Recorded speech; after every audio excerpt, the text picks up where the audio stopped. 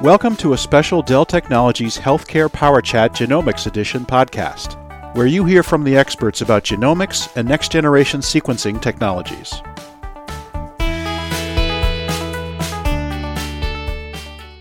Welcome to part 2 of a special Genomics Edition podcast giving an introduction to next-generation sequencing, or NGS. In part 1, Sascha Pagel, Global Business Development Manager for Life Science and High Performance Computing for Dell Technologies and our recurring guest in this series, defined NGS and explained the drivers for its rapid growth and associated challenges. He also described the NGS data lifecycle and its impact on healthcare IT strategies, and discussed compute options, including accelerators. Let's pick up the conversation. Sascha, last time we were discussing the data lifecycle, and let's continue that discussion thread. Can you give us the options for storing NGS data?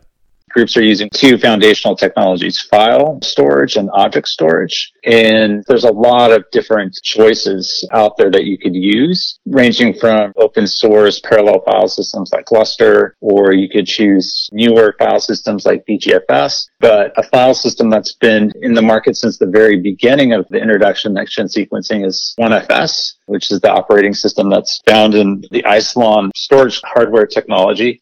OneFS has been used for well over a decade, partly because of the characteristics of the next-gen sequencing workflow. It needs to handle a lot of data, it needs to be able to bring in data from a variety of different sources, for example, from a Windows machine environment, but turn right around and serve that into an HPC environment over a protocol like NFS. And then at the same time, be able to offer a capacity for archiving purposes. So those sound like some good options for file storage. Any other options? There's also object storage. Again, if we look at this DNA sequencing service providers, sometimes you see a pattern where they do a lot of the initial processing on premise, and then as a way to deliver the data to the customer, then they package it up and then they'll push it into, say, an S3 bucket or an object bucket, any one of the three cloud providers, or they'll stand up their own potentially object storage technology, for example, like ECS from Dell Technologies, in a way that they can trade that data around between geographic sites and be able to deliver that data to their customers. Sascha, those are some good options you laid out for compute and storage. Could you now take us through the broader ecosystem that enables NGS? If we zoom out in the broad ecosystem of partners out there in terms of next-gen sequencing, there are instrument manufacturers, companies like Illumina, where we have to develop and ensure that there's compatibility with our technologies like Isilon and ECS or OneFS. In terms of those sequencing instrument providers, there are Illumina, there's Oxford Nanopore, there's Thermo Fisher, PacBio. And that's something that I want to call out, is that even though Illumina is the predominant technology that's used by our life science customers, it's not uncommon that they use next-gen sequencing technology from multiple instrument manufacturers, in part because not all sequencing or next-gen sequencing is the same. Some of them have specific purposes, and they do some things better than some of their peer technologies. So you need to be able to work with all of those instrument manufacturers. So those are machines to capture the sequencing data. What other technology participates in this ecosystem? If we think about the analysis space, that is a huge universe of lots of different open source software methods. And that's really driven part because there's constant innovation and different approaches to slice and dice the A, T, Gs, and Cs. Some software is becoming more commonplace and part of common practice. And at the same time, there are others that are new and developing. So, for example, if you think about the analysis space in terms of the data lifecycle, the first stages of analyzing next-gen sequencing data is called mapping, alignment, and variant calling. There's a method out there called GATK that's developed by the Broad Institute. It's actually a 3-part analysis method. It's broadly used, and everybody has a good idea in this space how long it will take them to actually analyze their sample. And it's also a way to kind of gauge and benchmark other related systems. So that's something that's in common practice. A lot of related tools, hundreds of tools. So we've captured the data and we've analyzed it. What else? Where there's a lot of innovation and development that's going on in much bigger sort of commercial ecosystem is the space of interpreting these differences or variations. And so there's a lot of on-prem applications that organizations can take advantage of, which rely on Hadoop and Spark-based technologies. So think of Cloudera, for example, which is a large partner of ours. But at the same time, there are cloud analytics technologies out there that enable organizations to fine-tune and understand what these genetic differences are. And these range from companies like DNA Nexus or Fabric Genomics. And there's a lot of custom shops as well. There's just dozens of them in this space. Sasha, I also understand there's technology for archiving this data. On the archiving side, it's not about just archiving data, but this becomes making choices about data management software.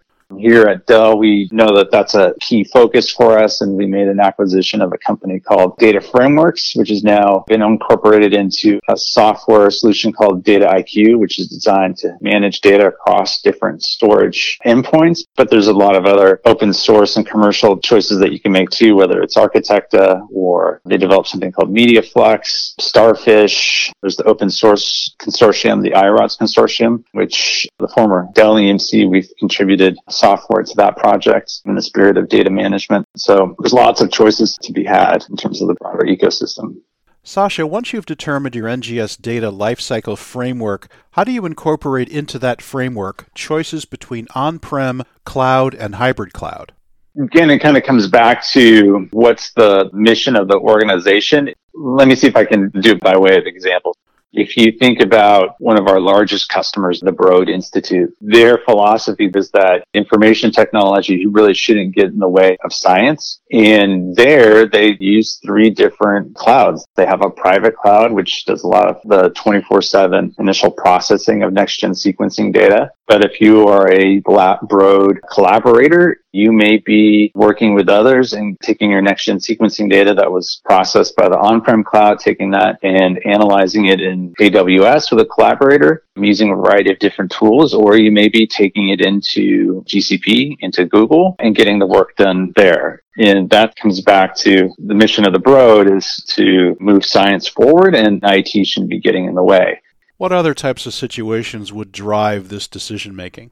If you think about other types of customers, for example, where you see a lot of activity these days for organizations like children's hospitals, where they're trying to do a rapid assessment or a diagnosis of a newborn child. Occasionally a child was born and it's very difficult to diagnose what is wrong with that child because things aren't going according to plan. And in that case, you may actually be using a hybrid approach where you're using, say, the Dragon FPGA platform from Illumina, where a sample can be processed in about 20 minutes, doing those first stages of stitching the genome together, and then moving that processed genome into an analytics phase and doing that all in less than 24 hours because they have to inform or support some sort of diagnostic decision going forward in a very short period of time.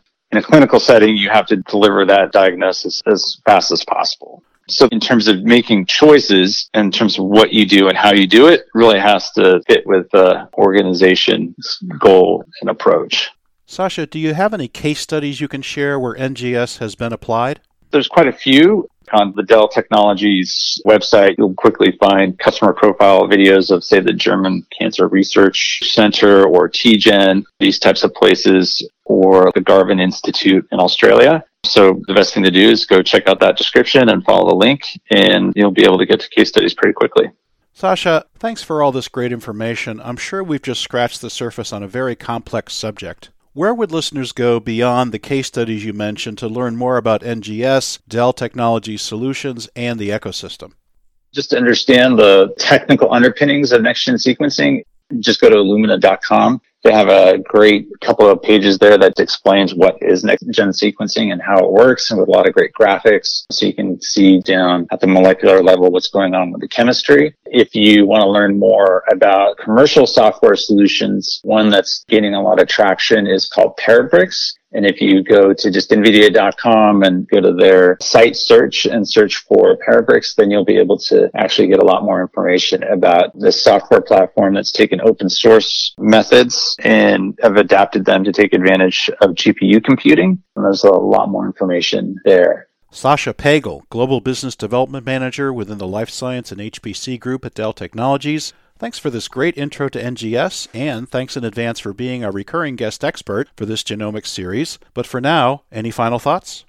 Yeah, just to sum it up, we covered a lot of ground on this first podcast. I'm also pretty excited that in the next few series, we'll actually be able to invite and have some of our partners on as well. So I'm pretty excited to share what we've been doing with NVIDIA and specifically their Parabricks software stack and how that's going to accelerate the first stages of next-gen sequencing analysis. We'll also talk about data management techniques. We'll share some of the things that we've been doing here at Dell Technologies to really enable data management in this space. And at the same time, we'll introduce partners like Petagene, which is introducing some really game-changing data reduction or data compression technologies for next-gen sequencing. I'm looking forward to having those guests on and also look forward to talking about some of the approaches in terms of on-prem infrastructures, hybrid cloud infrastructures, and then also talking about some new and emerging architectures like multi-cloud with our partners like Faction. That sounds great, Sasha, and looking forward to those subsequent episodes. But for now, thanks very much for demystifying a complex subject, and we look forward to having you back on the next Dell Technologies Healthcare Power Chat Genomics Edition. All right. Thanks for the time.